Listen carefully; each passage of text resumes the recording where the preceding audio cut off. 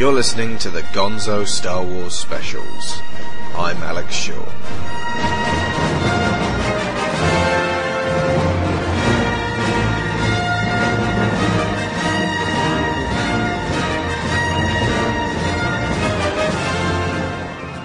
Episode 6, Return of the Jedi. This is the last in a series of 6 episodes, each dealing with a Star Wars film. In the last 5 weeks we've done all of the others, so if you've just tuned in, you should definitely go listen to them first. Joining me once more is my regular co-host Neil Taylor from Gameburst. Hello. Returning for third helpings is his co-host James Batchelor. Hello. And for the first time we have Chris Lefty Brown from the Married Gamers podcast. What's up? Jedi shares the same spurious accolade with Revenge of the Sith by virtue of being the most divisive 2 Star Wars films. Most people love A New Hope and Empire, share a dislike of Phantom and Clones, but the lines blur at the third films of the 2 trilogies. Some believe Sith saves the prequels and others believe Jedi killed the originals. It's my second favourite Star Wars movie, so I'm going to be very much in the pro camp tonight. But unfortunately Xantiriad is not available, so we're all out of con. So we're going to have to be as objective and critically astute as possible in order to get a balanced argument. Empire had the better ending. I mean, Luke gets his hand cut off, finds out Vader's his father, hand gets frozen and taken away by Boba Fett. It ends on such a down note. I mean, that's what life is, a series of down endings. All Jedi had was a bunch of Muppets. There was something else going on in Jedi. I never noticed it till today. They built another Death Star, right? Yeah. Now, the first one was completed and fully operational before the Rebels destroyed it. Luke blew it up. Give credit where credit's due. And the second one was still being built when they blew it up. Compliments of Lando Calrissian. Something just never sat right with me that second time around. I could never put my finger on it, but something just wasn't right. And you figured it out. The first Death Star was manned by the Imperial Army. The only people on board were stormtroopers, dignitaries, Imperials. Basically.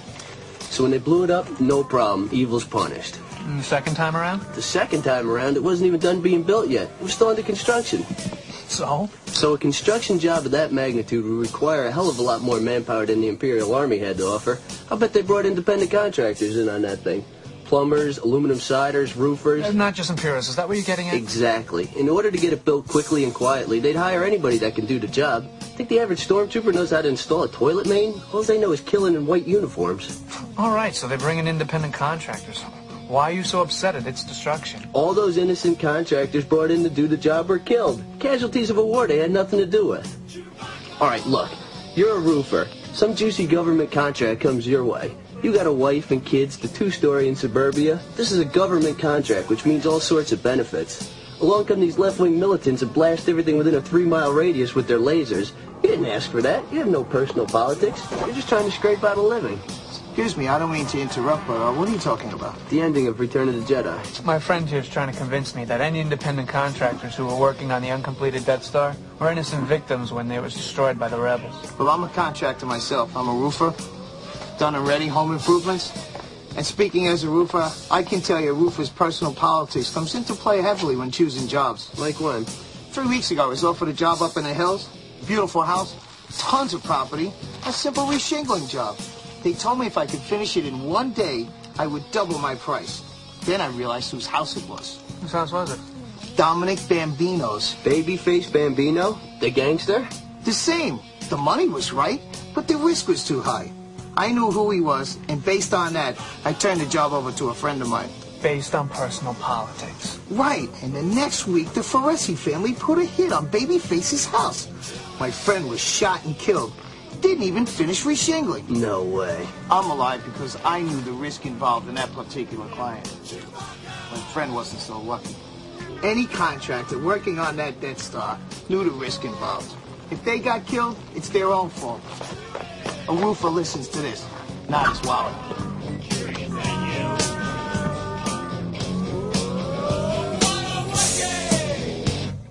I have to state for the record here and now that if Jabba hadn't been awesome, the whole Jabba's Palace scenario, and thus the first third of Return of the Jedi, would have been a washout.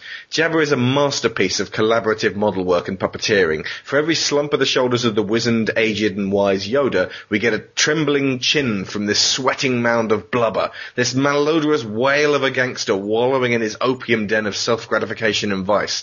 It's such a strong character that none of the CGI versions have ever managed to match up.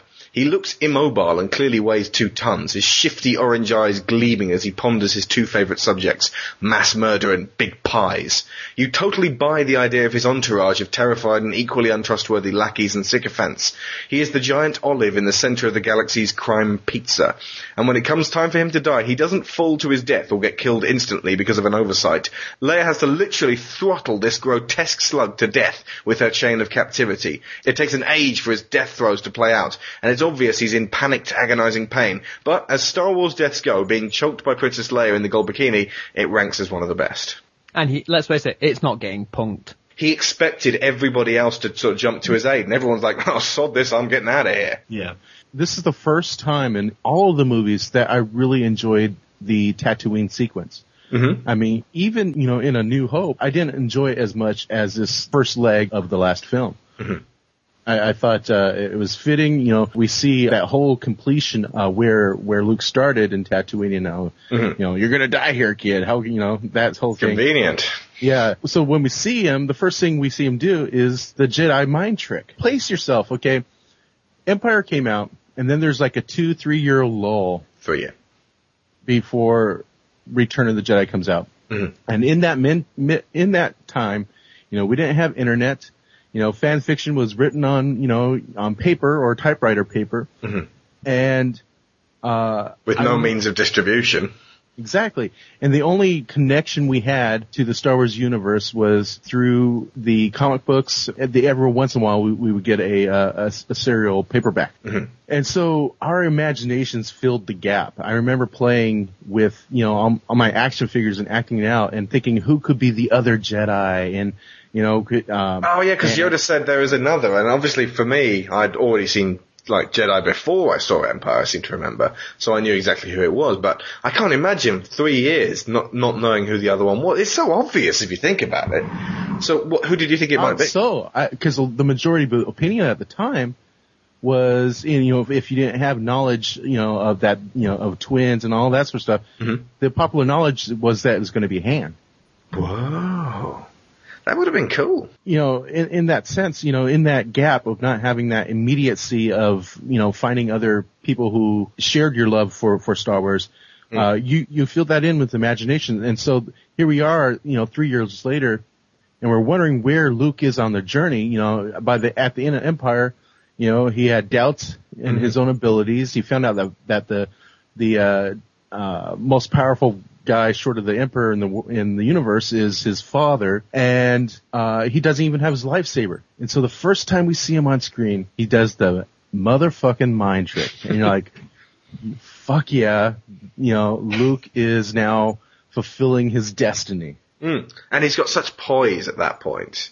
You just think so much has happened in that past year that's basically allowed him to collect his thoughts into this sense of focus, which he didn't have before by any means.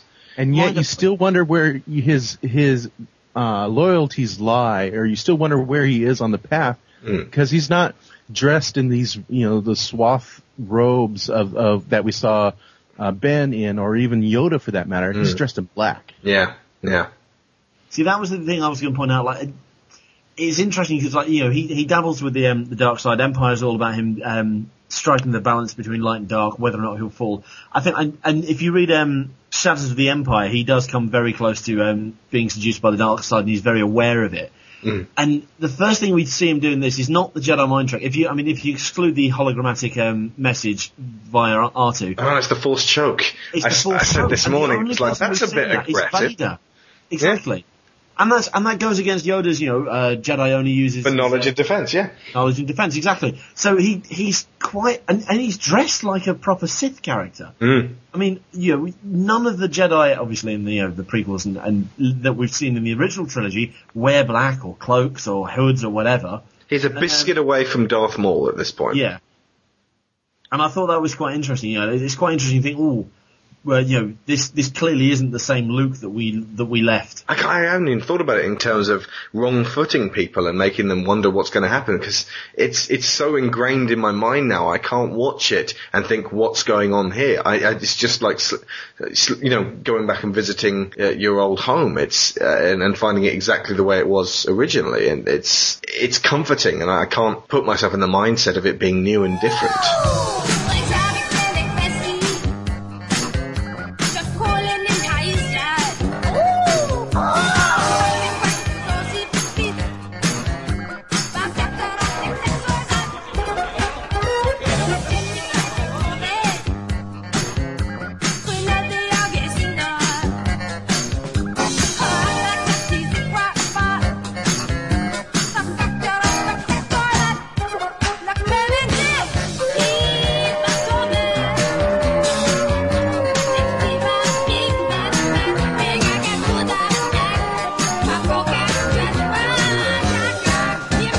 This section is simply called Boba Gets Punked.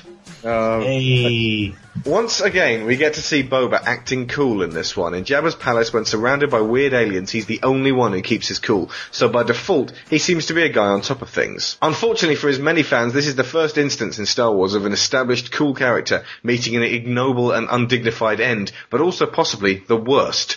Maul got sliced in two after a furious battle. Jango got beheaded because he bit off more than he could chew. Grievous had his weak spot shot repeatedly for massive damage. Mace took his eye off the clearly insane young man. Anakin got dismembered because Obi-Wan had the high ground. But Boba was doing pretty well at first. This was what we've been waiting for. Experienced Jedi versus the toughest bounty hunter in the galaxy. So it goes like this. Boba jets in, using that awesome pack we'd so desperately hoped to see, and gets his gun cut in half. No probs for the Fett Man, because he's got all sorts of shit in that armor. He busts out a zipline and snares Skywalker's arms to his sides, rendering the saber useless. The line gets cut, and it all goes pear-shaped. The boat rocks, Boba falls over like Jar Jar Binks, and Skywalker gets bored, so he jumps to another skiff. Then, when Boba stands up to coldly cap Luke in the back of the head like the bastard we know him to be, Han accidentally knocks that cool jetpack, sending him hurtling through the sky, arms flailing like windmills, and a girlish squeal of dismay bursting forth from his clone lips. He pancakes into the side of Jabba's sail barge, and then rolls down a sandy hill straight into the mouth of the greedy Sarlacc. No hidden weapons, improvisation, or cold, steely resolve. He's a panicking, numbskull at this point. And to all you EU fans out there with your aha, but he didn't die rationale because you've read Dark Empire, consider this. If he let this happen to him and went out in such a shameful, clumsy manner, worse than any one stormtrooper you can name, maybe he actually just deserved to die. Hello! Meant to do it. Thank goodness. I thought I was doing this 1,000 years of digestion alone. How did you fall in? What? Fell in? Volunteered? More like it. You should have seen it. You would have dug it the most. I was flying around with my jetpack, just smoking rebels with a laser. Ba-boom, ba-boom, ba-boom. Han Solo was all, hey, wait. And I'm like, oh, I've been waiting for this for a long time, Solo. Ba-bang! The big bad Wookiee be growling in hell now. I even put one between Skywalker's eyes, right between those pretty baby blues. But then Jabba the Hutt was all, oh no, this guy's too badass, man. So then 80 Jedi showed up. I took out about 67 of them, but then 20 dudes finally flanked me. And I was like, you know what, kids? It's been real, Daddy-O, but I'm not giving you the pleasure. So I jumped into the pit myself. On the way down, I was thinking maybe I should have left them a party favor. Oh, I did. A thermal detonator right up their ass. Ba-boom! Oh, that's awesome. At least you didn't go out like a punk. Yeah. Oh, 'cause I looked like a badass. Are you crying? Oh. Huh? That's funny. I'm okay. Wait, he doesn't do anything. He just rolls and goes, oh, I don't know what the fuck I'm doing. This is what I was always confused about. I know we talked about it last week and I'll briefly mention again. He doesn't do anything. He stands there, says something, and that's it. That's what he does in this movie. He stands there. You know why he didn't freak out when she pulls out the thermal detonator? He couldn't see it. Or he was asleep. That's why he can't see his face. He's asleep. No. He's the only one who doesn't freak out. He points his gun, and I will give it. Everyone else around him's going, oh no, thermal detonator, we're all gonna die. Yeah, but what does he do? He stands with a gun. He holds the gun. We've established that that's all he can do. That's the range of his stance. He can stand and hold a gun. And he happens to hold it in the right direction. But that's it. That's all he does. Can you guys come up with a better ending for Boba Fett? Getting decapitated by Luke. Actually, yeah, he just lands and Luke. No, I'd rather have seen like Han's, eyesight return and them have a bit of a gunfight and Han put a bullet straight through the middle of that armor. Oh man, like a shootout, like a Western shootout. Yeah. Mm-hmm. Yes, automatically right there, way better. Because at least that would just be like, at least he got killed by Han that way. Exactly. Or Han could have fallen to the ground and like seen a dark shape looming over him and just grabbed the nearest blaster and fired, and could have basically plugged Boba, but because Boba made an oversight. I mean, that would not be a punking. That would be, okay, right, Han got him at that point. So yeah, much better. I wouldn't have even minded it if it had just been so fast that he'd basically broken his neck on the side of the ship, and then that had just been his corpse dropping down to the Sarlacc. But he goes...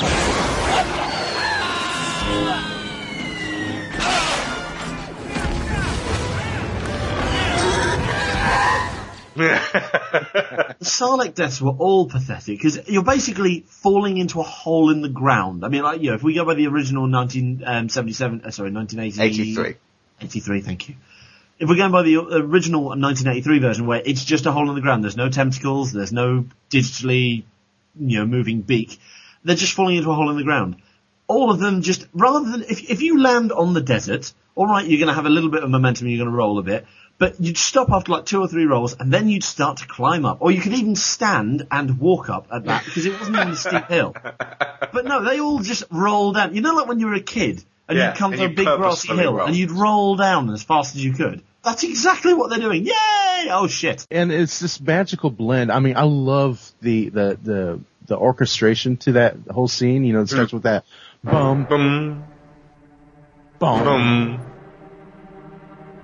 Watching in the theater, you start leaning forward a little bit. You're going, oh, it's going on, and then it just happens. And again, for someone seeing this, after the weight of Empire, and just absorbing, like, yeah, finally, here we go.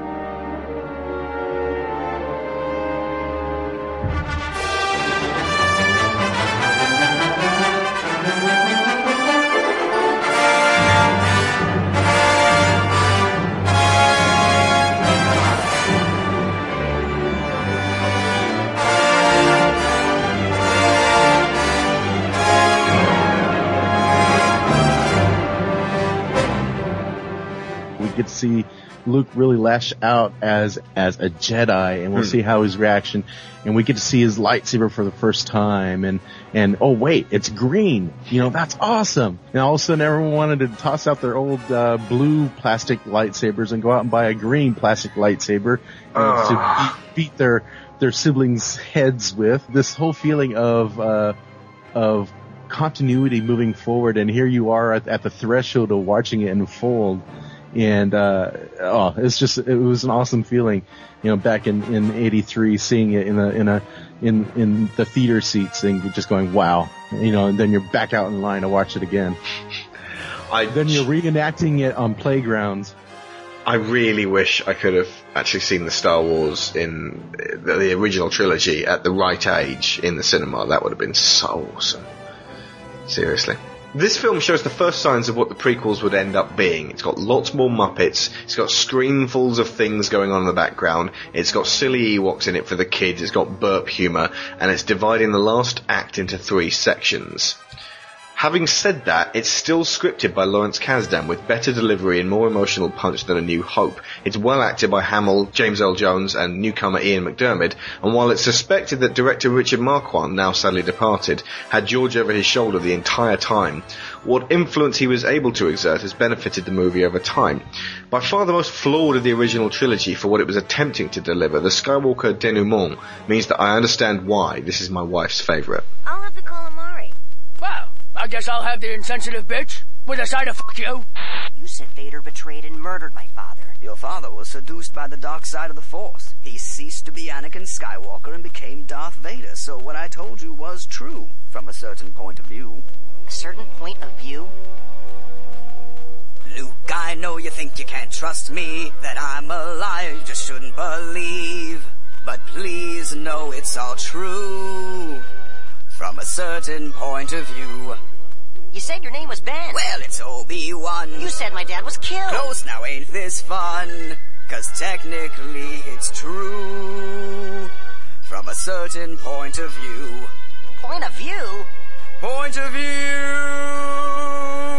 And I'm not the only Jedi who's screwing with you. Yes, sir. Yoda, not you. The last of the Jedi. I said you were, but I wasn't totally straight about your fate. In fact, some say I lied. Because Leia is one too. It's true, from a certain point of view. And that first time when we met. He's weird, you thought, I bet. Why wouldn't I? You're 2'5". But a master nonetheless. Because I can be told too. It's true, from a certain point of view. So you see, Luke, it all depends on how you look at things. Well, could you at least tell me if Leia's my sister? I kind of have a lot riding on it. Yoda, my friend. Oh, no. After you, Obi-Wan.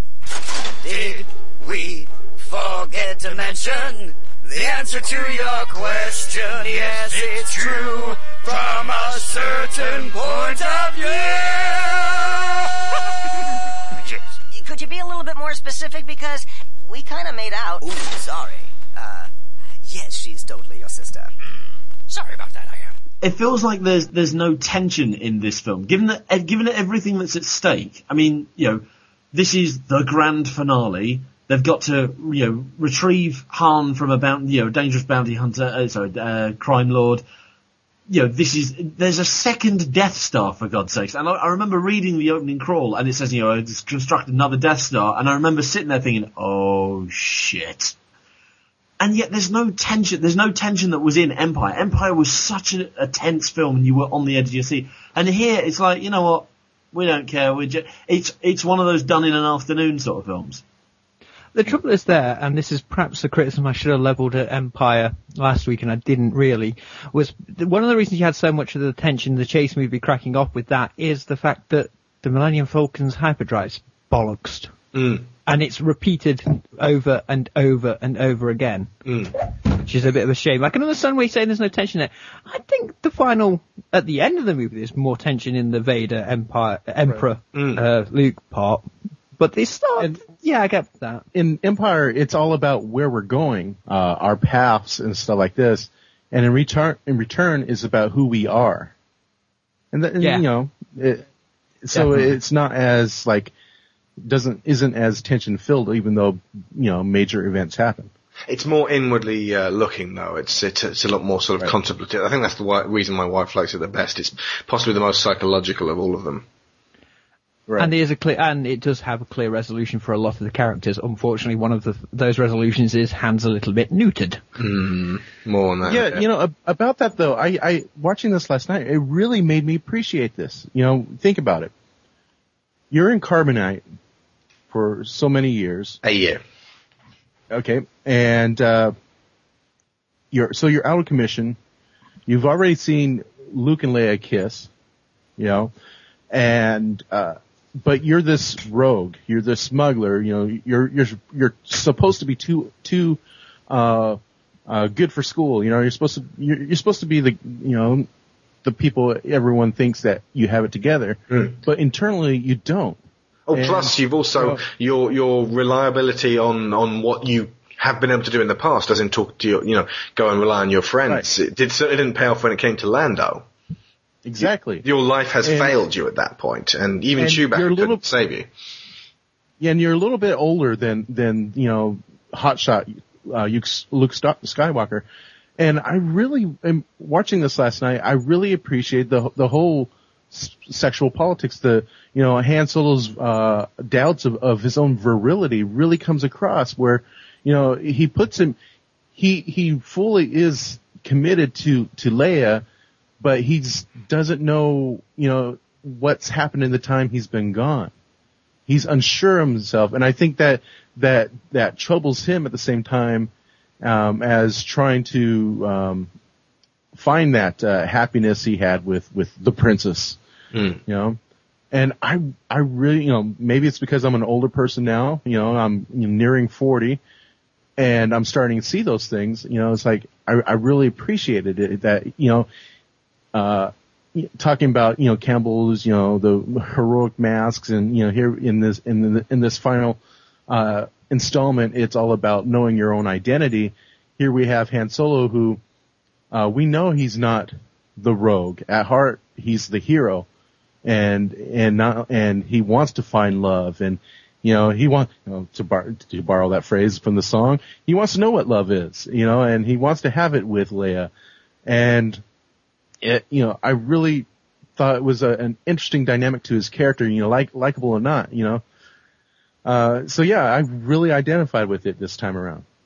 No, that actually makes sense, because like you're saying, he's in Carbonite, so he's not going to be with it for quite a while anyway. He doesn't know what's going on, and the people or person he thought he could trust, he couldn't, so it's knocked him. The trouble is, if that had been perhaps a bit more clear in the movie, I think we'd all gone, he's not been neutered. It's like, just one scene of Han talking to them about how his whole world had been thrown out of Goose, and how he now didn't know quite how to behave. They did a similar thing in 24, like Series 6, when Jack has been in prison for 2 years with the Chinese and being tortured, and he comes back, and he's in, instantly, stuff's going wrong and terrorists and blah, blah, blah.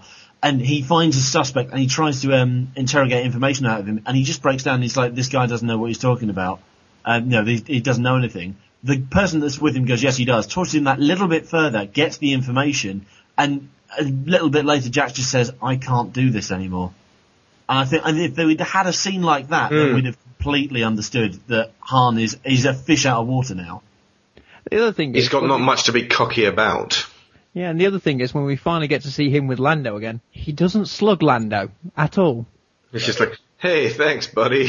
And then lends him the Millennium Falcon. What? Apparently the reason Luke went back to Yoda was that George talked to child psychologists who all stated that kids would have trouble really believing that Vader was actually Luke's father. He had to be told by somebody they trusted. I suppose that makes sense. From a certain point of view.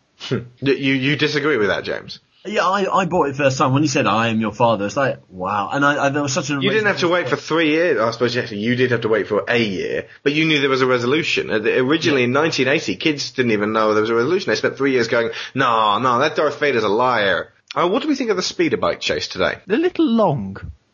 A little too long. Unnecessarily long. But a good idea. No. Not as long as the pod race. I was about to say, it is the foreshadowing of the pod race. See, I really like the speeder bike chase. It has a genuine feeling of speed and kineticism, and you feel that it's incredibly dangerous, and people just die from not paying attention. I think it's awesome, and particularly so if you see it on the big screen. Actually, yeah, I have seen it on the big screen. I saw it in 1997. I can't wait to see it again at some point. In 3D!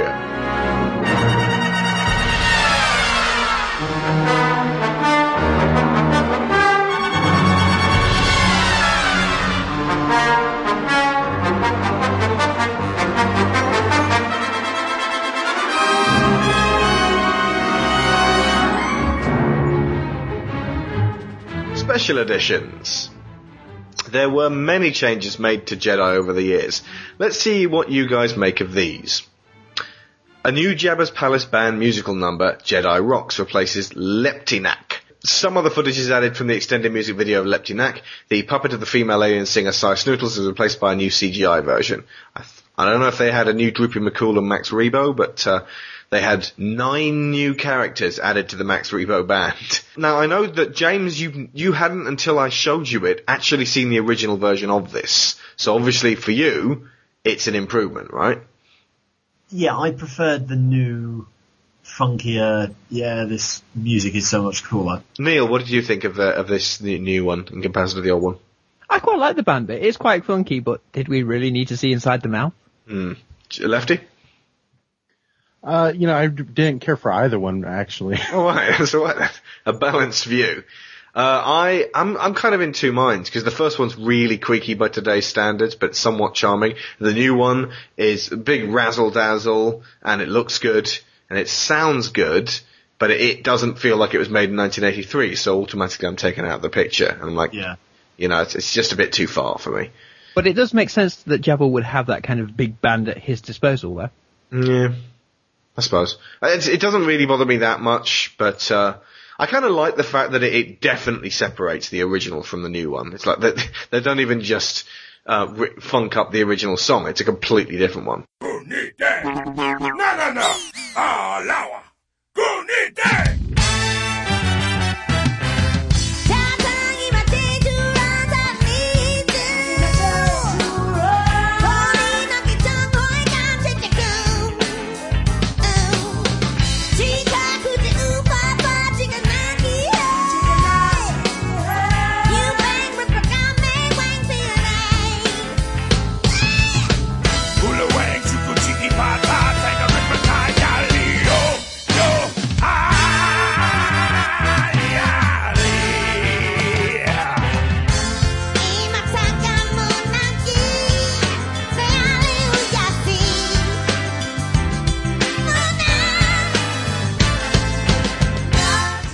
This one's interesting. There's an additional scene of Oola in the Rancor pit. Oola, played by Femi Taylor, reprising her role 14 years after the original film. Taylor was cast in the new scenes after her brother had been talking to a friend that was working on the special editions, who mentioned that they were working on the scenes featuring the dance scene in Jabba's palace. Taylor's brother mentioned that she was in the original and was in better shape than she was when she shot the original scenes. As a result, she was cast with a number of shots of her new dance moves edited into the original footage, with no noticeable difference in her body within the 15 years between the two shots. Now that's cool. I never knew that. I never knew that. What, so... All the close-up bits where she's going, is new. And some of the shots of her dancing. I did not know this. That's good. See, and again, that goes back to the whole, as if it was always there. Those are the best changes to make. Absolutely. Yeah. Agreed. Maybe if you've never seen the film before, you wonder what's down there, but once you've seen it again, it's kind of cooler to foreshadow the Rancor in a much more sort of, oh my god, if she's terrified of it, what the hell is it? No, I do love the fact that it does foreshadow the Rancor bit. I do like that, because especially because I can remember watching Jedi with my niece, and she was terrified just by the fact she never saw what was in there. She was really scared by it. It was like, now that is cool. It is a bit kind of 60s spy movie to have someone just drop through a trap door and then you just hear coming from underneath. It's better than dropping into the jacuzzi of bubbles. I'm very badly eaten. Boba Fett is briefly shown flirting with Ristel and Lin Mi, Max Rebo's band dancers at Jabba's palace. Never noticed it. No. But they just got a dude in the Boba Fett costume, the same guy they got to pose in A New Hope. In 1997, they added subtitles to Jabba's conversation about how much Chewbacca was worth, making 3PO's translation redundant. In 2004, they removed them again. It's like that scream. Didn't bother. I didn't even notice, in all seriousness. I didn't. I know. Additional scenes of Tatooine of a herd of wild banthas before heading to the pit of Carkoon. Not so bad. I actually quite like it. And then there's the scene of the sail barge. Originally they had a really dodgy looking rotoscope guy walking around on deck. They've fixed that with CGI and that looks a lot better now. The Sarlacc has now extra CG tentacles and a CG beak. Tentacles, yes. Beak, no. No. We're all for the tentacles. Now I'm very worried. The tentacles are fine because the tentacles draw in the prey. The mouth is the hole. That was the whole point. You know, that was the entire point, that the hole was the mouth. The beak was just unnecessary. It almost a psychologist will be in touch. I was about to say that. You stole my joke. Sorry. Okay, this one's so subtle. Again, I've got to say, if I didn't notice it and it didn't bother me, then it should be okay. In 2004, in Anakin Skywalker's final scene when he is not wearing his helmet, the eyebrows of actor Sebastian Shaw have been digitally removed, indicating what happened to Anakin's eyebrows when he got burned on Mustafar in Revenge of the Sith. His eyes have also been changed to blue, and minor cosmetic alterations have been made to his face to more closely resemble the Anakin portrayed by Hayden Christensen in the prequel trilogy. Never noticed. Never noticed that. Anybody? No. Right. I'm fine with that. That's great. What I'm very worried about is them going the whole hog for the next version. You know what I'm talking about. Maybe the tech wasn't there in 2004, but if they stick Hayden Christensen's fucking head on the end and age him up, they can do that. I know they can do that. I've seen Benjamin Button. They can do that. And I'm very scared. Now, go, my son. Tell your sister you were right. At which point I state we hunt and kill George Lucas. I will just stand up and scream and throw myself out of the window. No! Now I'm assuming you guys have this on DVD, and yes. And I'm assuming that Lucas is not standing outside your house forcing you to watch Star Wars in 3D. Here's the thing. If I want to watch it in Blu-ray and HD, if the only HD version available has got this fucked up Hayden Christensen head in it, it's like I can't watch a DVD version in Anamorphically Justified, full widescreen, without listening to Tamir Morrison voicing Boba Fett in Empire. It changes what you're able to do. I don't mind if he gives us the original versions in HD as well. I mean, it's just not going to happen, is it? He's going to add more stuff and you're going to have to make more allowances every time you see a new version. As with the destruction of the first Death Star, the second has a more pronounced explosion. Fine. Yeah, happy. Yep. We like explosions. At the end of the trilogy, after the Empire is defeated, scenes of celebration on Bespin, Tatooine and Coruscant are shown in addition to the original and new celebration scenes on Endor. The musical theme Ewok Celebration during this sequence has been replaced with an entirely new John Williams composition, Victory Celebration. Right, alright, this is another grey area. This is a very tentacles yes, beak no sort of thing. The musical thing, fine. Although I'm still disappointed. This is the one... The Polynesian sounding flute bit, yeah? Yeah, the one time I've ever been disappointed in John Williams is both the Ewok song, because you showed me the Ewok song. What the was that all about? We'll play the original Ewok version now, and then we'll play the new version at the very, very end. Okay, so original Ewok version sounded like this.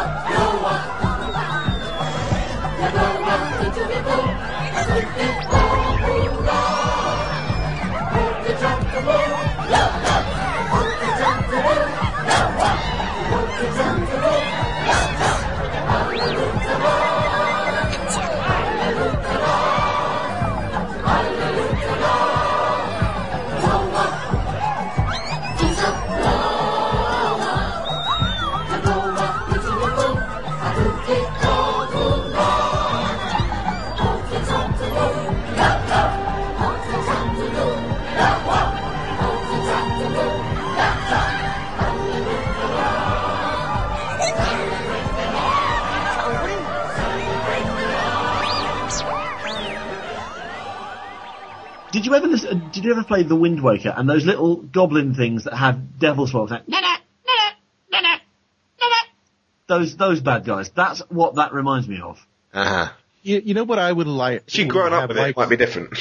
Oh, no. It was just, it's the one time. And when, the 97 version I liked is nice and, calm and serene. But when you think how big and majestic, like the medal ceremony is, and they used that in whenever you go and see Star Wars, A Musical Journey, they used that as the final theme over that footage, and it works so much better. Sorry, Lefty. Yeah, medal ceremony. I was going to say, you know what I would have liked to see is, I rather enjoyed the Ewok song, the victory celebration. Mm-hmm. It was corny, but it seemed fitting for these, 3 steps away from a teddy bear, or as one of the kids that I watched this with yesterday said, oh look, man-eating teddy bears. Yeah, they are cannibals.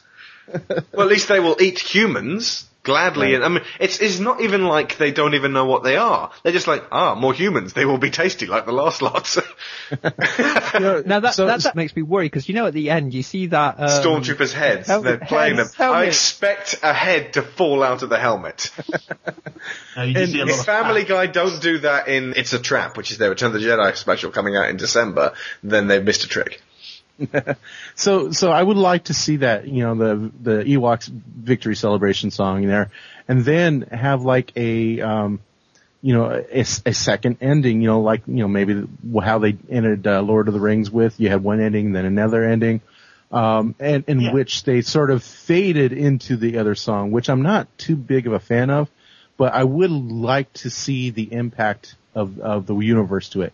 I think that's the nice thing about these remasters is, whether successful or not, it tries to tie in the events of the film with the larger universe. Yeah.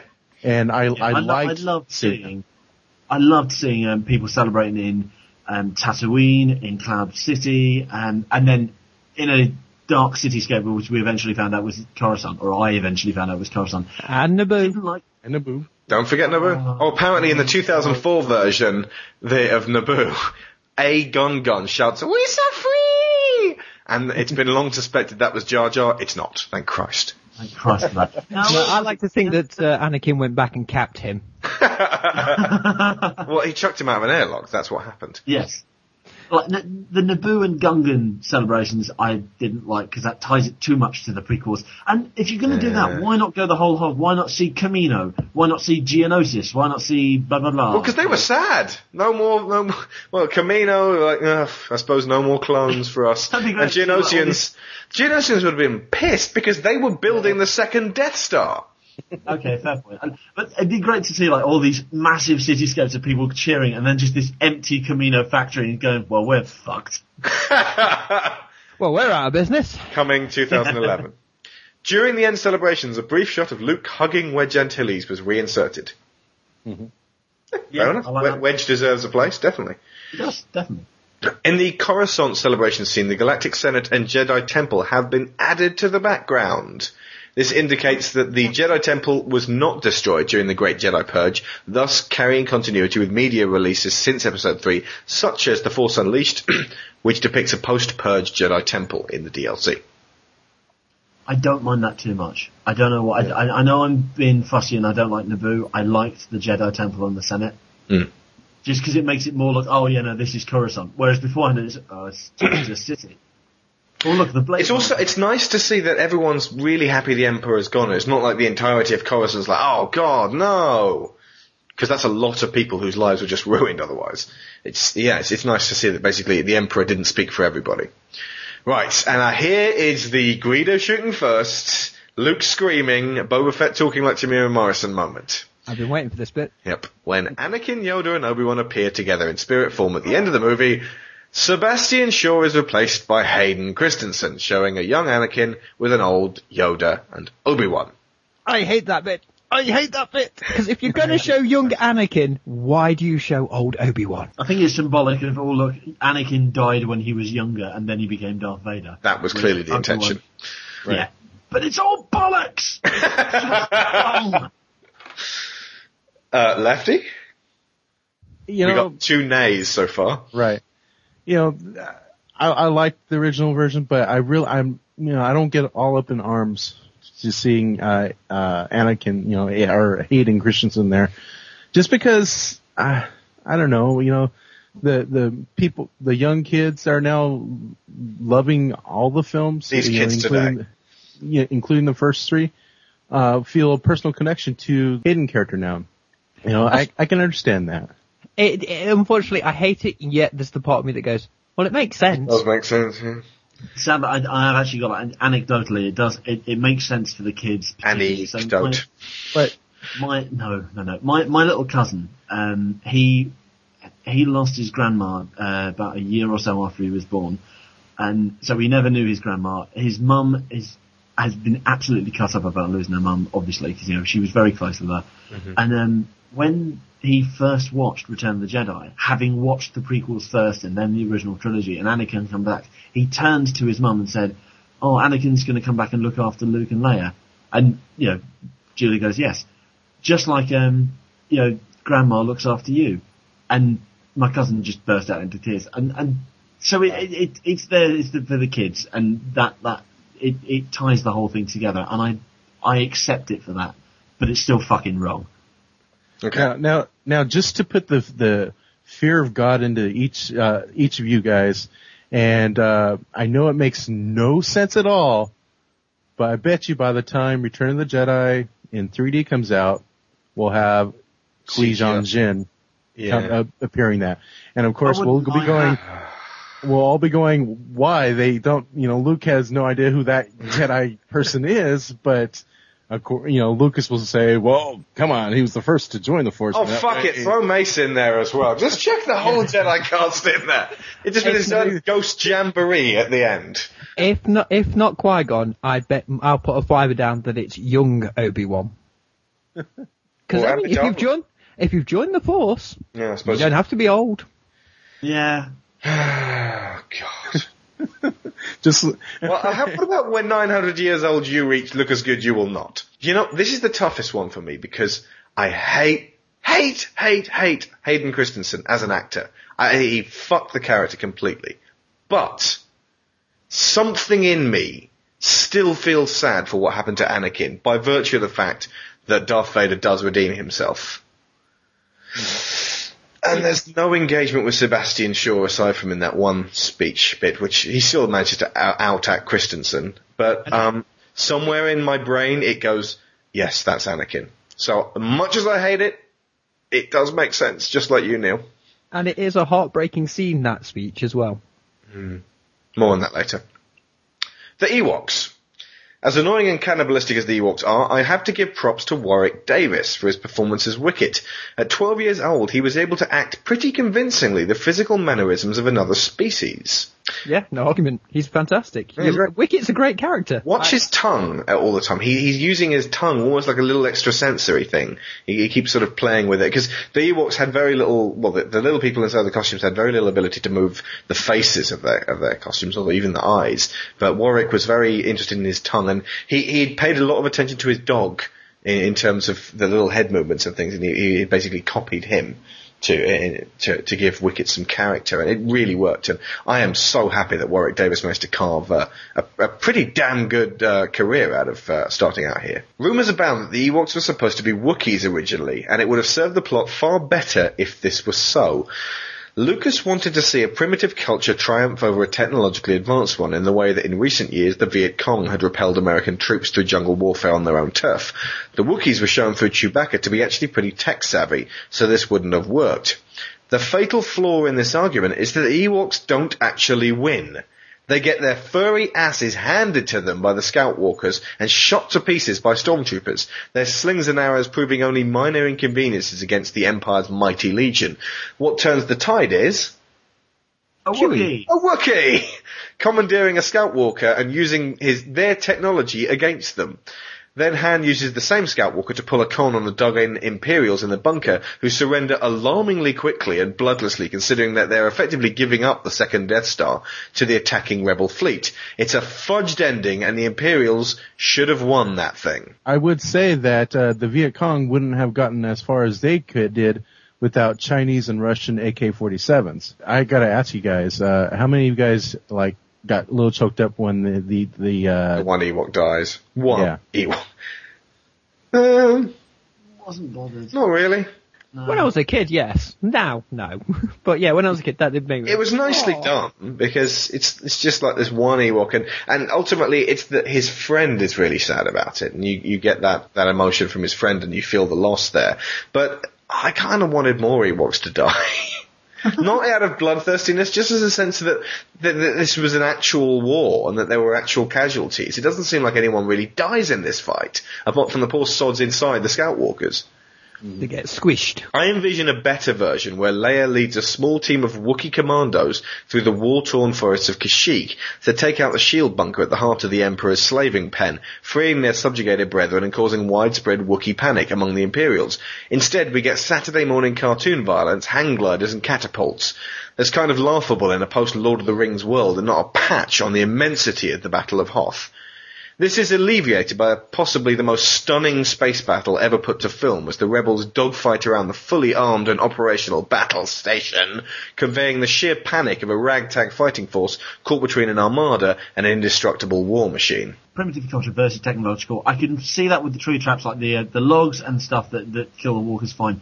It's the sticks and the rocks and the slings that manage to take out fully armoured stormtroopers, and even children don't buy that. I didn't buy that. This is a different point of view. The standard Imperial Stormtrooper is equipped with the best gear the galaxy has to offer. High-impact, blaster-resistant plastoid alloy, full body armor to keep the soldier safe out on the field. In-helmet communications with digital encryption and laser transmission capability to ensure he knows his mission and can coordinate with his brothers effortlessly, making him an effective cog of the Imperial war machine. All-weather anti-contaminant body glove to ensure safety from biological and or chemical agents. True tread-soled boots to give him sure footing while protecting our universe. The Blastech E11 standard Imperial issue blaster to enforce the law and defend order throughout the galaxy. The common Ewok warrior has a leather hood and a f***ing stick with a rock tied to it. Now I dare you to look me dead in the eye and tell me you actually believe the technologically superior Empire got beaten by a bunch of teddy bears that don't even know how to wipe their own ass. Seriously, you'd have to be a complete moron to think that this farce could have ever happened. Yeah, there were a lot of little furballs running amok in the trees that fateful day on Endor, but nowhere near the number needed to take down an entire legion of the Emperor's finest. There were how many? Okay, I'll be generous and say there were 1,000 Ewok in the fight, but that still wouldn't be nearly enough to win the battle fought on the Forest Moon. I could even buy the idea that if millions of Ewoks attacked, wave after wave, eventually an Imperial Legion could theoretically fall, but not until every power cell in their weapons was emptied and the forest was littered with the dead bodies of literally thousands of Ewok warriors. Even then, the Imperials would be far superior in hand-to-hand combat. Plus, there's the advantage of sheer size and mass.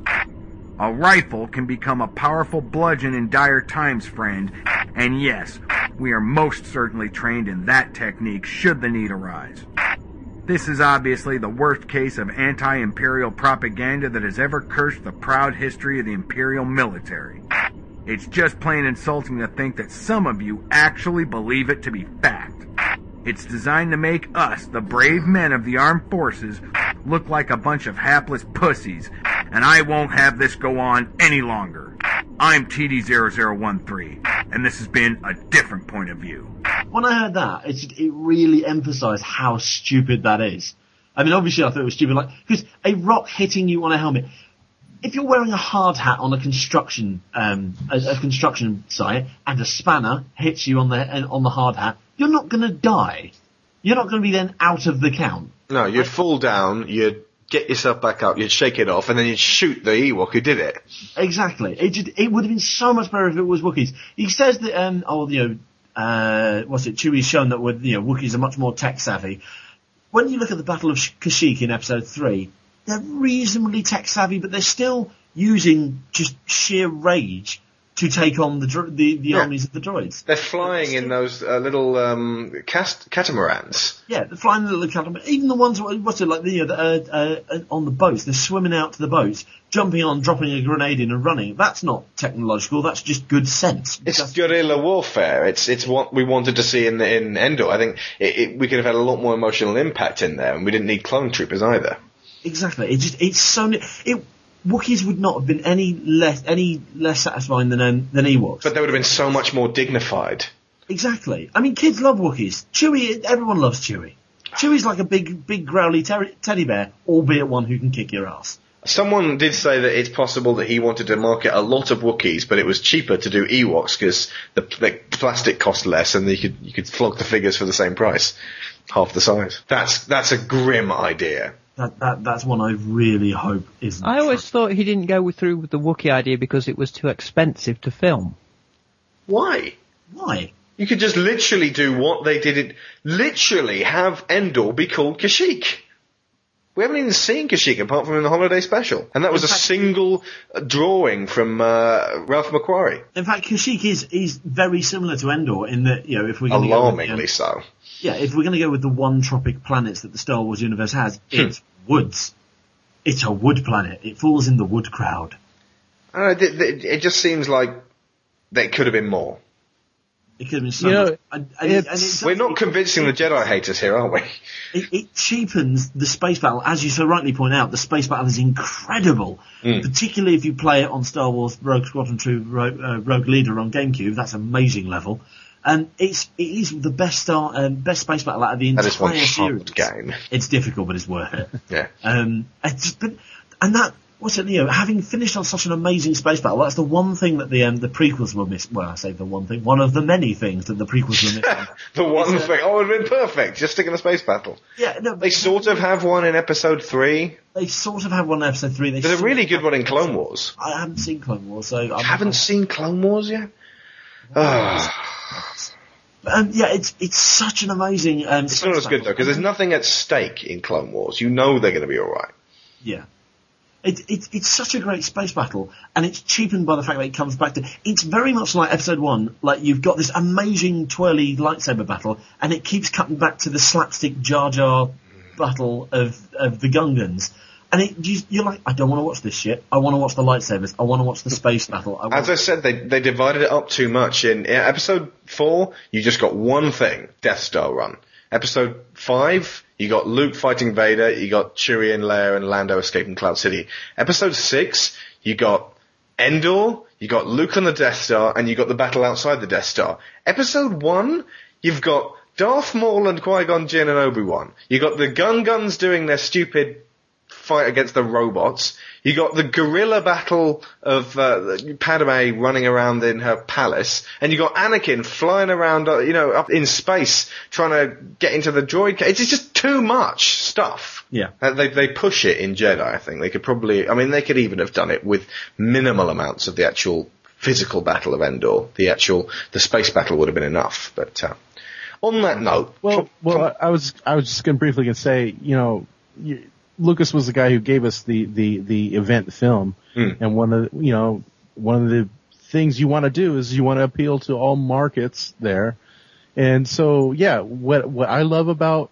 Jedi is the interpersonal relationships. Luke confronting his father, Luke, Leia, Han, messiness there, getting the gang back together, that's for me is the heart of Jedi. It's much more personal. Sarlacc pit burping, all that sort of stuff. Those are things for the kids. I forgot the Sarlacc pit does burp. It eats Boba Fett and then burps. Ugh. Yes. That's the only time where he's badass, because he's the only one badass enough to make Sarlacc burp. All the others. That'll be the flamethrower. Okay. So badass, I call Sarlacc indigestion. I'm going to talk about Han Solo now.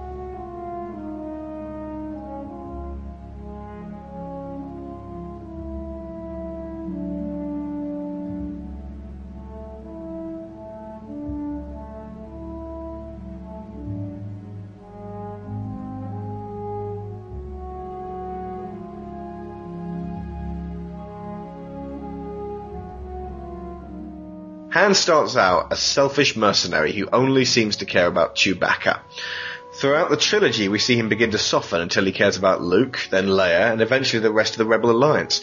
Because of the solidarity of his friends who rescue him from the jaws of death, his character completes his arc and becomes a compassionate individual. Unfortunately for us, it happens in the first hour of Jedi, and it's not very interesting. We get no sense of a battle won with Han as he becomes a meeker and more agreeable character. And the guy we loved from the first 2 films trickles away until it's clear that Harrison Ford is just phoning it in.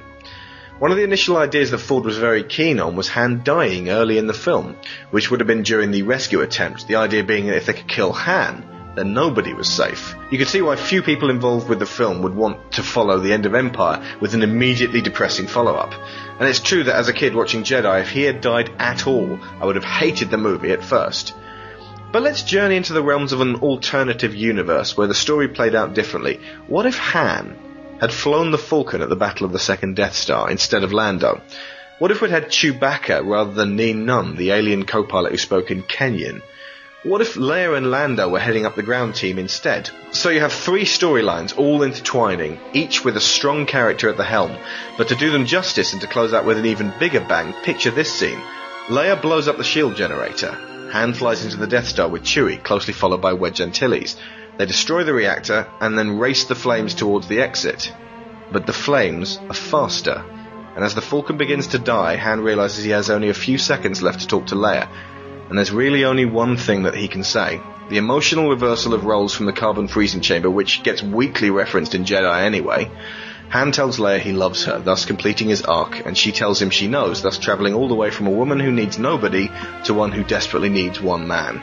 The second Death Star explodes, Luke escapes, Wedge escapes, Han and Chewie go down in flaming glory, and Leia is caught halfway between elation and utter despair.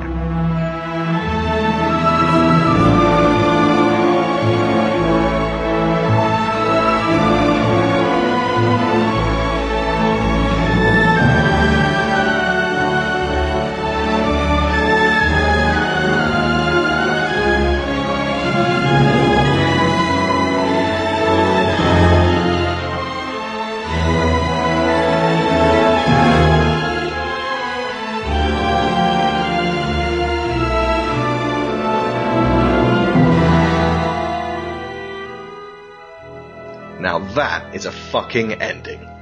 That would have been awesome. Although I do love the part where the flames burst out and the Falcon bursts out, afterwards. It's great. It makes you feel fantastic. Like, yay! Yeah, it's very much that yee-haw moment. But yeah, it's a sacrifice of the Han character. You'd remember Jedi as the best one if Han died in that one. You'd have started off hating it, but then it's like Empire times 2. Yeah. Because you start off really worried about him, and then he dies, but he died for the best of causes. Can I say something about Leia? Yeah, go for it. She gets hardly anything to do in this film. She has one awesome moment in the film that often gets overlooked. Mm-hmm. I'm not a big fan of any of the indoor scenes. I think for me, the speeder bike fight and the Luke confronting Vader on Endor, and this one scene that I'm going to talk about when Luke finally gets to talk to Leia, and she's told about Vader being Luke's father, and her reaction is just priceless. I mean, you can like feel the disgust in her voice. Because this is a guy who tortured her and tortured Han. She's got everything to hate this guy about, and she still refers to him as your father, even when she knows that they're brother and sister. Right. And her reaction to me, I was like, Padme was cast off, but at least Lucas always championed Carrie Fisher, whether she was the Princess in White or the slave girl, or here as, a woman now dealing with family issues. And that one scene is like, wow. As a kid, I hated that scene, but as an adult, and I can react to things differently. It really showed how good an actress Carrie Fisher can be. It's my wife's favourite scene. So are we going to even talk about the fact that her gold bikini was probably the entry into pubescence for a lot of boys even before they were teens? I don't think we need to touch that. We can all just sit here, take a moment and reflect and go, slave Leia. Anyway, moving on. The saving grace of Jedi, the thing that makes all the weaker moments melt into insignificance, is the poise and dignity of Mark Hamill's performance as Luke, against James Earl Jones and David Prowse's contemplative, conflicted, but still looming and deadly spectre of death in Darth Vader. There have been very few double acts distilled into a single character that work as well as Prowse and Jones, but the combination of powerful voice and powerful frame make for an awe-inspiring villain. And it's in this film, however, that he becomes human again, and that's all down to Luke. To the haters of Jedi, the next time you watch it, pay close attention to how well balanced this battle is.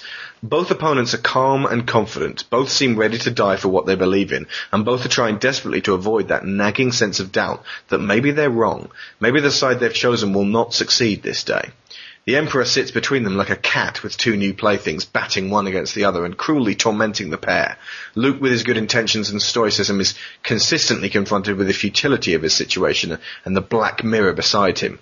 Vader, in turn, is goaded time and again with what a weak disappointment of an apprentice he is, and how his only option at this point is to assist this vicious old bastard in subjugating his only son in the most warped and twisted manner, and to willingly die in the process.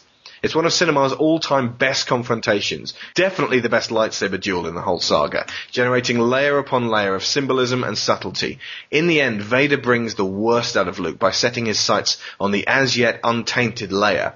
Filled with revulsion, Luke attacks him, giving in to the dark side if only it will preserve that speck of light he has left. And Vader collapses under the weight of Luke's ferocity, clearly horrified, both at his own deformed soul and his willingness to harm his children. As Luke hacks off his father's hand and holds him beaten and fallen at saber point, placing him in reverse of the situation at Cloud City, he glances at the smoking robotic stump on Vader's arm, and at his own mechanical hand now shrouded in black leather. Realizing that the only way he can possibly break this chain, beat this darkness, and claim any kind of victory over the Emperor, he tosses his saber away.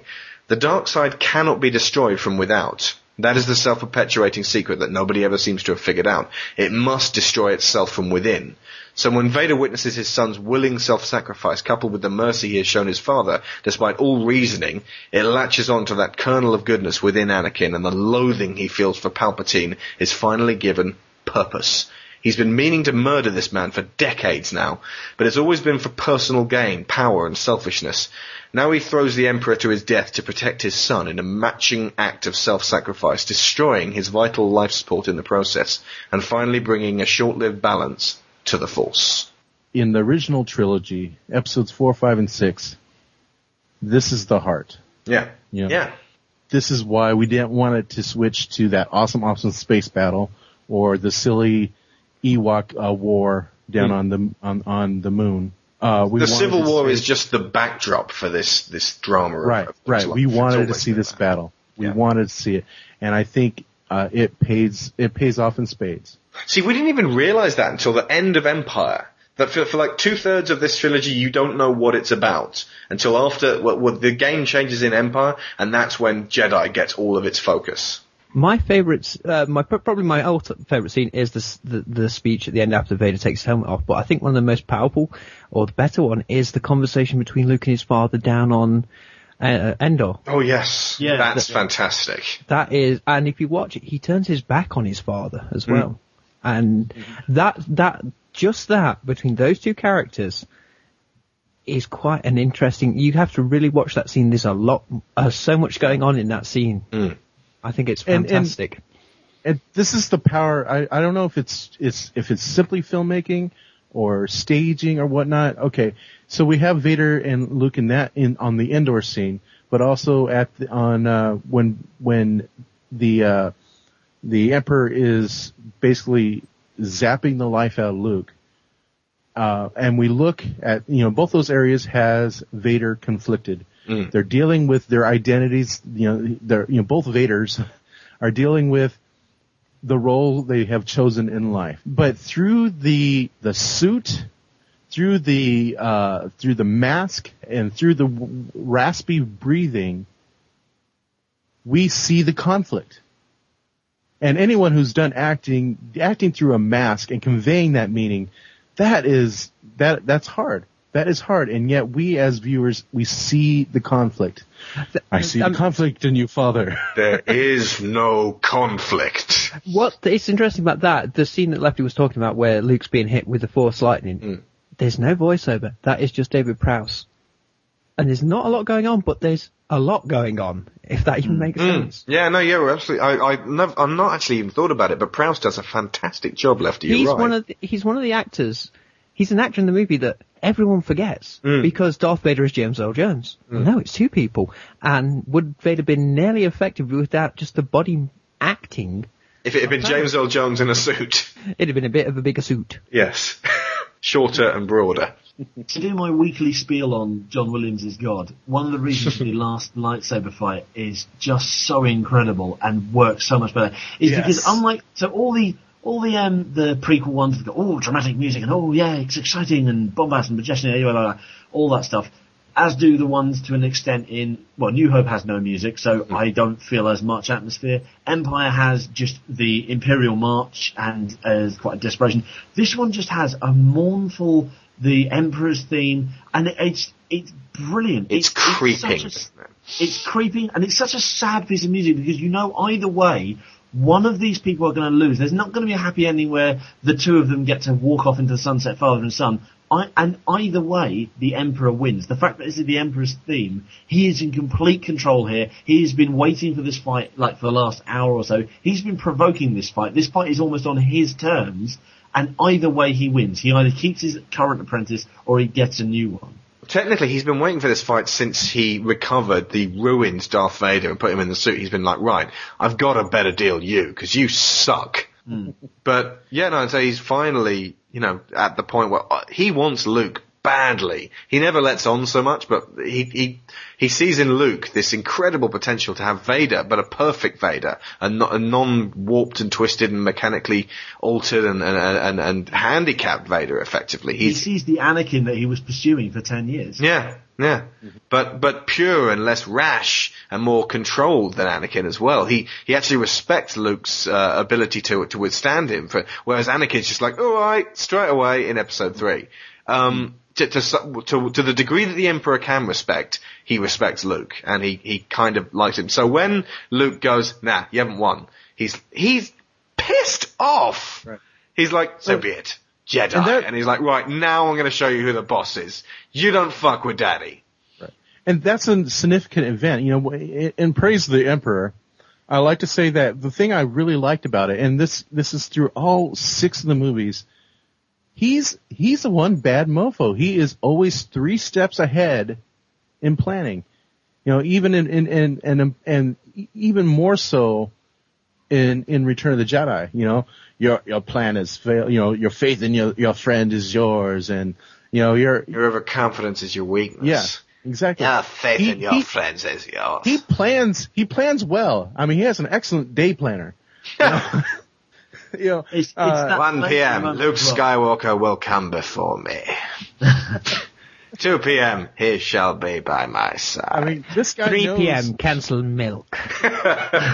He knows where the trend is headed. He knows where people are going to be, and he knows the best way to try to twist them to his own ends. And I you got to respect the evilness in that, you know. It's that amazing moment where he goes, "It was I who let the rebels know their location of this, I can't word for word." But then now see, I who allowed the rebels to know the location of the shield's generator. We are quite safe from your pitiful little bad. Yeah. And so just the fact that he's in control is just, I mean, you do actually think, shit, we are not going to beat this guy. He is actually quite scary. He's right, you know, so and so here in Return of the Jedi, you know, at the beginning of this podcast, we talked about Jabba who doesn't really move and has control. And here we have, you know, you can almost look at him as a stuffed, shirt, or a stuffed, literally a puppet, you know. And here's the real thing, you know, he only gets up at the end. You know, how many times do we actually see the Emperor stand in 5 or 6? And he has control, the most control, and he's most menacing when he's sitting right there, just a few feet from Luke Skywalker and saying, "Strike me down with all your hate." In short, basically, there is no wasted movement from the Emperor. Everything is done with purpose. Rather like he just Yoda. needed there was something else I wanted to say. Oh, the music for the fight. I love just listening to that music of that fight, especially when Luke gives into his rage and that battle. You know, again, you know, you have that battle of finesse. You know, they're parrying fights, and then when Luke goes apeshit, it is so physical. You can feel the exertion that you know with every stroke that Luke lashes out with, and then you have that. Almost like a Russian choir come up. And it's just this male voice just going, oh. Yeah, it's awesome. It's awesome. Reminds me of the Moria theme from Fellowship of the Ring.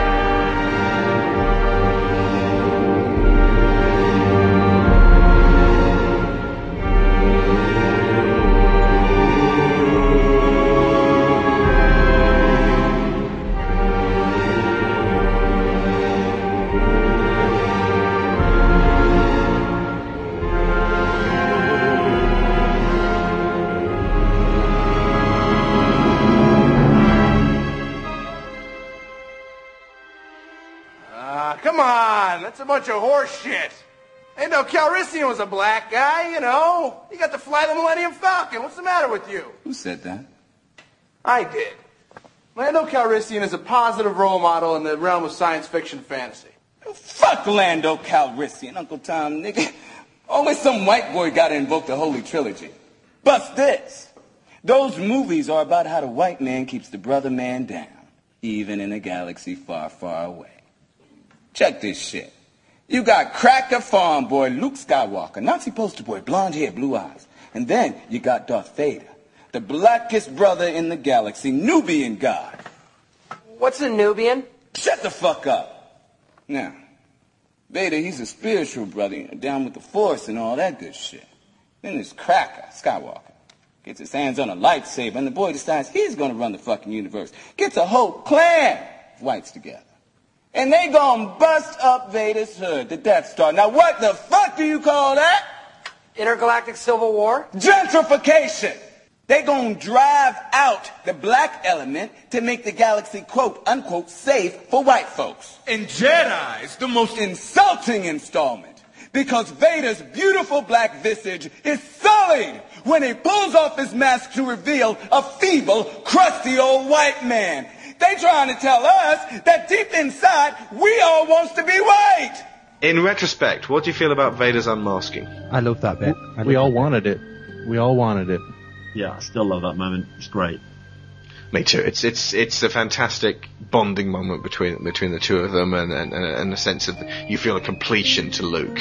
And Shaw also does a really good job of speaking with James Earl Jones' mannerisms. You actually believe it's the same voice. So, what's it like? The Force Unleashed is got that guy impersonating James Earl Jones. He's the best out of the game so far because he doesn't just put on a deep voice and talk like that. He actually pronounces the words the same sort of way that James Earl Jones does, and Shaw did that. Didn't he actually start off doing a YouTube parody of Darth Vader and was so good they recruited him? I think he was Chad Vader. Yes, it is Chad Vader. Yeah. I'll double check that, but yeah. I'm sure it is. Right, the future of Star Wars. This is only a fever dream I had of a possible future installment in the Star Wars saga, but it's actually more likely than most considering the history of this company. One of the technologies developed by Lucasfilm as a result of Star Wars was a very special computer capable of rendering smooth, colourful graphical animation way back as far as 1986. It was called Pixar? The Pixar Image Computer, and was created by the Graphics Group, the basis for the company that we now know today as the best development studio in the world, with 100% batting average of quality. Since Pixar wouldn't exist without ILM, and following the monumental success and adoration for Wall-E, the character himself, both brought to life and even voiced by the sound wizardry of Star Wars' Ben Burt, how would it be to let the House of Luxo Lamp create a single film that follows R2-D2 and C-3PO in their adventures just before A New Hope? I have 2 words to say to that. Oh yeah! Yes, it would be a contemporary update of the execrable Droids cartoon, but can you think of any other studio who are more capable of infusing life into toys, bugs, fish, cars, and most pertinently, robots? Anthony Daniels and Ben Burt would doubtless jump at the chance to resume their roles, and the story would not be bogged down by what has to happen or exposition. So much can be conveyed in Pixar's famously detailed visual manner. It's true that Pixar to date have only handled their own stories, but Marvel are currently in talks with the studio for a Doctor Strange movie, so there's precedent to be made. Imagine a galaxy full of stormtroopers and Imperials constantly hunting down the newly emerging Rebel Alliance, with the 2 smallest, most insignificant beings caught in the middle once again. With the right focus and the customary bar of quality set in the stratosphere, Pixar could well make the best Star Wars movie since Empire. I happen to know that one of our listeners fulfills the amazing fortune and skill requirements to actually work at Pixar. To him, I say, pass this episode of Gonzo around. Get the idea into the heads of your colleagues, because everybody listening right now is nodding vigorously. This would work. Even if he wants to take it for his own idea, just get it done. I guess we'll have to eat this boring oatmeal. It's a trap! Wow, Admiral Akbar! Wow, Admiral Akbar cereal! Colorful marshmallows! Tasting crab meat! Your tongues can't repel flavor of that magnitude. There's a prize in every box! Admiral Akbar cereal! Now with brine shrimp. New trilogy, October 25th, 2010. Big honking Saturday morning rumour here. According to IESB.net, George Lucas will be creating a new trilogy once the first 6 Star Wars movies go 3D. This echoes what Lucas did in the 1990s after the original trilogy was re-released. This may be bollocks, but George Lucas is plotting to create new Star Wars movies at the ultra-top secret Skywalker Ranch. This is deja vu of the mid-90s when Uncle George started tweaking the Holy Trilogy to gear up for the special editions. These new films will have nothing to do with the live-action TV series currently in development. That show already has over 50 scripts ready to go, and plenty of pre-production time and money has been spent on artwork and storyboards. Once that show goes into production, Lucasfilm hopes to be able to produce at least 100 episodes, since that is the threshold for syndication in the United States. Fans can expect the new trilogy after the entire saga is released in 3D, which is expected to be completed around 2015 or 2016. So we're talking hoverboards here, kids. Also, the trilogy is reported to kick off approximately 24 months after the 3Ding of Return of the Jedi, and the next 3 episodes, which could be either episodes 7 to 9 or 10 to 12, could possibly occur as far as 100 years or 1,000 years in the Star Wars universe future. Furthermore, the IESB source claims that the movie will not focus on the Skywalker clan, thank Christ. Now, James, this is when you first said... Bit him with a restraining bolt. Why would you not want to see 3 more Star Wars movies? Right, okay, I'm divided. Did you see the last 3? Sorry, last 4. Oh, God. Oh, hello. Oh, yeah, of course you're doing Clone Wars in this one. Bear with me on this one. Right, so initially when I first read, possibly doing more Star Wars films, you instantly think 7 to 9. I don't, and you can't do that because as much as I haven't read any of it, I know there's so much expanded universe out there. There's nothing not accounted for. I mean, Christ, I tried reading The Truth at Bakura, which takes place directly after the Return of the Jedi. Yes, the first one. Which sucks. Exactly. And I know that there are novels that go... Aren't they fighting lizards in that? Something like that, I don't know. The Sea-Rook. The Sea-Rook. Yeah. And ugh. Something like that. Don't read that one. I won't. But there's books and comics and video games and everything accounting for all stories. But none of which Lucas has to be beholden to. He doesn't have, he could just go, right, this is 7, 8 and 9. And he could make Vader into, he could bring Vader back and go, I'm not dead. What Star Wars need is Star Wars The Next Generation. I mean, that's what, we need to say, what went on, but we want to tell new stories. Yeah. And, and have just faint linkages between the two, but we need a new universe. And you know what else we need? We need something that we can honestly say we can have an R rating. Could you imagine, Geek's favorite director if... Are you out of your mind? Listen to me. That's his key demographic. Just dispensed with. I know, but one day Lucas has to die too, 1,000 years and he won't look so good, I'm sure there will be a R-rated something, some sort of project, but they were pushing it with The Force Unleashed. We're talking Jedis with the Force. We're talking lightsabers that can, tear limbs from people. Could you imagine that property in the hands of someone like a Quentin Tarantino, particularly, with the usage of time, switching from one battle plane to another? Or even better, someone like a Christopher Nolan. I'm not saying it wouldn't be awesome. That would be fucking awesome. But I can't say that there's so many steps that have to happen between now and then. I know. It needs to slowly grow up. But you're right about us needing a next generation. I think Star Wars remake? Yeah, I think that one's more likely. It's more likely. I mean, look at Star Trek 11. Huge bucks. People love those original characters, but give it a fresh coat of paint, some new acting. Just allow people to properly act and make it really fast-paced. Add time travel. Well, they don't have to do exactly the same thing. They'll just literally remake Star Wars. It's up there with things like... With the exception of the Dark Knight films, I don't think reboots work brilliantly. Dawn of the Dead, Ocean's 11, King Kong, Little Shop of Horrors, Desperado, Inglourious Bastards, The Incredible Hulk, Superman Returns, The Office, Battlestar Galactica, Casino Royale. Massive Bond fan that I am, even I don't think the Daniel Craig Bond films are a patch on the first 20. Are you out of your tree, Jay? Back from the dead, assholes!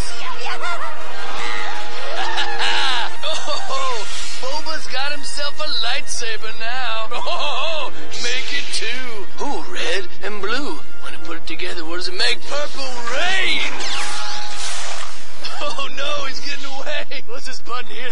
This long-range missile couldn't possibly, could it? Oh, and the quarterback is toast. Oh, Boba. Hey, you got the girl. What's with all the clothing? Why don't you the hair's more comfortable? Right on. Oh, careful the antenna, baby. And that would be be the most awesomest thing to ever happen in the history of ever. Can somebody give me a sock? Well, for start, I mean, I will be very interested when this gets taken out of Lucas's hands. I don't want him to die. I don't wish bad things on anyone, but I feel like he's not going to let go. He's holding on too strongly. I would like him to let go and step back and let some younger creative types who've got more skill than him get at these fantastic ideas that he's had over the years. Stan Lee does that. He doesn't jealously guard Spider-Man. But I think that they could remake Star Wars, and even if they don't, they could do a very Star Wars style film where they effectively remake it but set it thousands of years in the future in a Star Wars style universe, and then they could have ownership of it and they could do with it what they want. No one's going to be like, well, we know Darth Vader's his father. It's kind of it's a reverse KOTOR, isn't it? KOTOR, Knights of the Old Republic works brilliantly. It's completely separate. It's completely separate from the original storylines, because it's 1,000 years before. But the key elements are still there: the Force, the Sith, the lightsabers, etc. Yeah. If you did that 1,000 years later, then I think that could work. You'd be even less constrained than KOTOR would be, because ultimately with KOTOR you can't. I mean, you could have crazy technology and at the same time be very much lived in. You aren't constrained by anything if you're 1,000 years in the future. I think you can't change too much. As much as 1,000 years in the future, if there was, you still got to have the same planets, for example. Yeah, exactly. Well, if they did like a Star Wars Matrix or something, or a Star Wars Minority Report or something, God. It's too. I don't even know what that means. Well, I was going to point out, it has worked before. Look at The Next Generation in Star Trek. That's set about 100 years after Kirk. Yeah. It worked. Yeah. That's all you need is 100 years later. Things are similar but different. Yeah. Convene all ships on Endor. I want the moon obliterated and the rebels wiped from the face of the galaxy. Sorry, sir. Actually, we can't. The rebels have won. What do you mean they won? We have tens of thousands of ships. We control countless worlds. Yeah. We have millions of troops at our disposal. But they just blew up the second Death Star and killed the Emperor. So? So that means they won. How does that mean they won? They blew up the first Death Star years ago and the fighting continued. Yes, but they didn't kill the Emperor. They had to do both. We can't fight back. No, sorry. This is the end of the Empire. Really? Yeah, afraid so. That's it then. What do we do now? I guess we could go get a massage.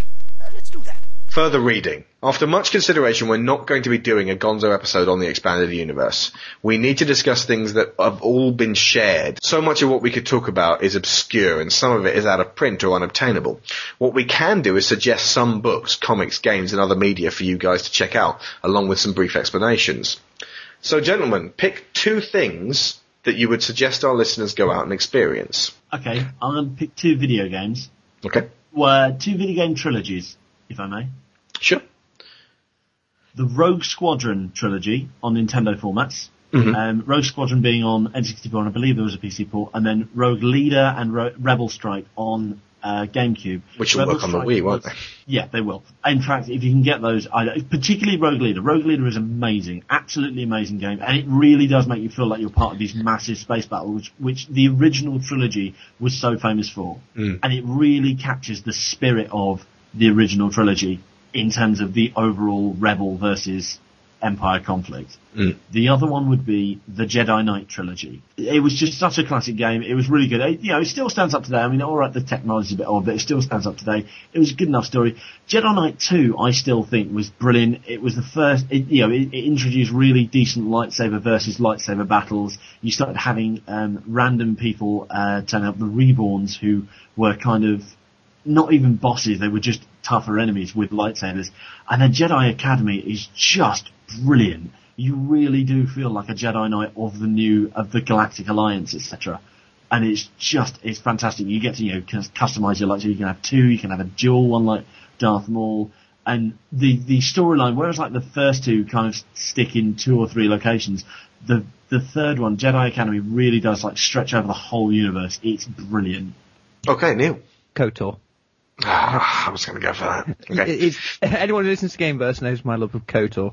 So much so that I'm tempted to get the Old Republic. I've got to say KOTOR because that gives you a Star Wars experience without having to worry about watching the movies or having anything to do with the movies. It's a Star Wars experience in its own right, which is fantastic. The other one pick I'll give you is a book trilogy, which feels like a very good continuation of the Star Wars story, which is the Thrawn trilogy. There's 3 books in that series, and it's the first one is heir to the Empire. Pick that up, and I guarantee you will read that book, and you will want to read the next two. It's a fantastic set, and I'd love to see those adapted to the big screen. Yeah. If either of you have that series and want to lend me that'd be great. It's already it'll be in the post soon, James. Very much. My two are going to be another video game, The Force Unleashed, the best Star Wars plot since Return of the Jedi. For me, at least. I really engaged with this. It's set before A New Hope, and it's about Darth Vader's secret apprentice.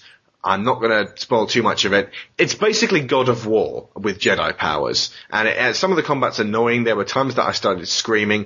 But compared with the second one, which I'm playing at the moment, the plot is through the roof fantastic and really, really worth your while playing through. I cannot recommend it enough. You can pick it up for about £17 these days. And folks, when you get to the Star Destroyer bit, don't believe the on-screen instructions. Yeah, that's the only thing that drove me nuts. It keeps telling you to push it left and push it right and then pull down. If you just use the Force and ignore the computer, you'll know when to push it down. The second one, I think, is only going to really appeal to a very select amount of people. But if you used to collect the Star Wars figures and you want to sort of reminisce about that, track down Star Wars: The Action Figure Archive by Stephen J. Sansweet. It's a big hardback book. It's about £24 on Amazon right now, although in America it's $113, so you may have more difficulty tracking it down over there. It's every single Star Wars figure ever made in the original vintage collection is given at least half a page to itself, with loads of full-colour photos of all the packaging and all the accessories and stuff and all the vehicles, and then a big handful of the 1990s series of Power of the Force is also given a decent spotlight at the beginning of the book, so you can see how they progressed. It's way out of date now because there's been a bajillion figures made since, but it's still the best way of looking back on the old action figures without having to buy every single one of them.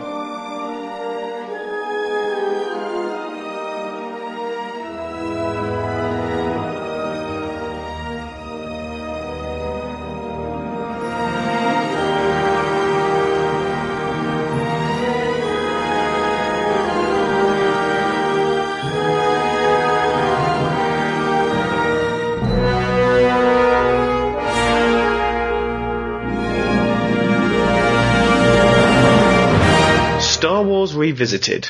This is one of the most popular fan edits on the net. It's edited by a man named Adrian Sace, or Adiwan, and it's based on the 2004 DVD of Episode 4, A New Hope, but with some extremely professional colour correction, smoother edits between some shots, fixing of some sound glitches, making the lightsabers look more like the ones in Empire and Jedi, and some nice little personal touches. Unlike George, he doesn't mess with too much, but he does ensure Han shoots first, Greedo shoots never, Jabba's been removed, several Imperial ships have been seamlessly and impressively added, and the Falcon maneuvers more like it did in Empire, and I won't spoil what happens during the fight between Vader and Obi-Wan, but he's made it a lot more dynamic. It's his light, subtle touch, but extreme attention to detail that has won over the hearts of many otherwise frosty Star Wars fans, and I urge you all to find this on YouTube, where it plays in crystal clarity. He's apparently going to be applying this treatment to the other 5 films, which made me go and look at a few other fan edits, including the Phantom edit and Attack of the Phantom. These attempt to make the prequels more watchable by editing out the annoying bits, the meaningless bits, and the bits that are confusing or go nowhere. After watching them,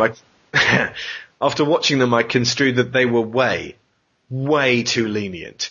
It got me thinking what was actually of worth in these films, and I realised that you could boil it down to about 90 minutes of important events if you were just going to focus on Anakin's story and leave the upheaval of the Galactic Republic in the background. So I've begun my own fan edit. Stretching over all 3 prequel films, I will attempt to make it into one hopefully exciting, interesting, and coherent story. I don't have the technical know-how to retouch special effects, but I do know how to compose a scene, and crucially, how to edit a motor-mouthed buffoon who keeps falling over out of it entirely. My aim at the end is a film that can be viewed by fans of the original trilogy who were disappointed with the prequels but still wanted to see them done well. I'll also be using the notes we put together preparing for these podcasts on what the films should have been. It's the closest I'll ever get to directing my own Star Wars movie. It's called Star Wars Episode 1, Fall of the Jedi. and I should actually be done with it in the not too distant future. Go to our forum for updates on where I am, and if you'd like to make a suggestion, I always love constructive feedback and input from our passionate community. And I've already put one key moment up on YouTube, so search for New Amidala Death Scene. Chris, James and Neil, please pimp your shows. Okay, so all the listeners out there, just imagine me becoming one with the Force and looking all glowy, and you can listen to me over at the Married Gamers podcast and also on a new entertainment-focused podcast called Global Village Idiots. Thank you, Marshall McLuhan, for that. That's nice. And that will be coming out on this Monday, so as soon as you're listening to this episode, you can also check out that episode in which our first topic, coincidence, is Star Wars 3D and people's feeling of ownership of films like that. Nice. Well, you can find me and Neil at Gameburst, which is www.gameburst.co.uk. We do a half an hour show every Sunday and Thursday. Sundays is on the latest gaming news, and Thursday is on an interesting roundtable discussion or our monthly quiz, which is always good fun. Well, I love the ending of Return of the Jedi. In fact, far from crying over the Ewok, this time, probably for the first time, when Luke burns Vader's body, just room got a little dusty. It's a great moment, and it didn't really feel like an end to me until many years later when I thought there's never going to be another Star Wars film. And so, well, no, I didn't hope. I wanted there to be good. I wanted Episode 1 to be good. I've believed for a while that it was. That is the big difference between Episode 6 and Episode 3. At the end of Episode 6, it left you wanting more. At the end of Episode 3, you never wanted to go back. You're just done with it.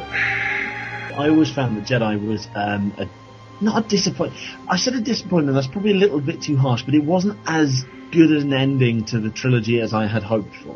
It was a great ending, it was a great trilogy, and I thought, you know what, these films are brilliant, I love them, they're fantastic.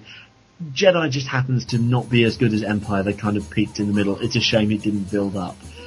Then the prequels came out, and I loved the prequels. I did. I enjoyed them. I went to see Star Wars The Phantom Menace at Leicester Square Odeon when I was 12, 13, and the feeling you get at seeing Star Wars in the cinema, like on a screen that big, when the logo goes back in the opening crawl, that was still amazing. Even for Revenge of the Sith and Attack of the Clones, that was still amazing. But the overall content of the film just left me wanting. Listening to Gonzo Gaming and the prequel episodes you guys did, it made me realise how flawed those films are. And I listened, and I'm now going to spend the rest of my life craving the prequels that you envisaged of, Darth Vader arriving at the end of the second or early third film and hunting down the Jedi, and we're never going to get that. You're only going to get that through fan fiction or your own imagination. And as you quite accurately pointed out, you just can't rewrite the prequels. It's impossible to do. They're too ingrained, like a tick now. They're accepted as canon. I really love the end of Jedi. It's a warm, comfortable movie for me, and while it does have its flaws and it's not as technically good as Empire, to me it feels like the perfect companion piece to the other two, and I can't personally envisage, aside from maybe getting hands-on better and having it set with the Wookiees, I wouldn't have changed too much about this film. And there's still, the final shot still provokes this kind of warm feeling inside. When you look at they're all gathered round. Lando, Han, Chewie, Luke, Leia, the droids, Wedge, and they're all gathered round as good mates, and they're just laughing, they're happy. And it almost looks like one of those group photos, one of those class of 88 photos, and you look at them, and it is almost looking back on like the kind of high school photo in the yearbook, and think, you know what, we had such great time together with these people. I'm really glad I did this. And then it fades up. That is all from the Star Wars saga for now. And that is all from us this week. Gonzo will return next week. We have another series of movies to talk about.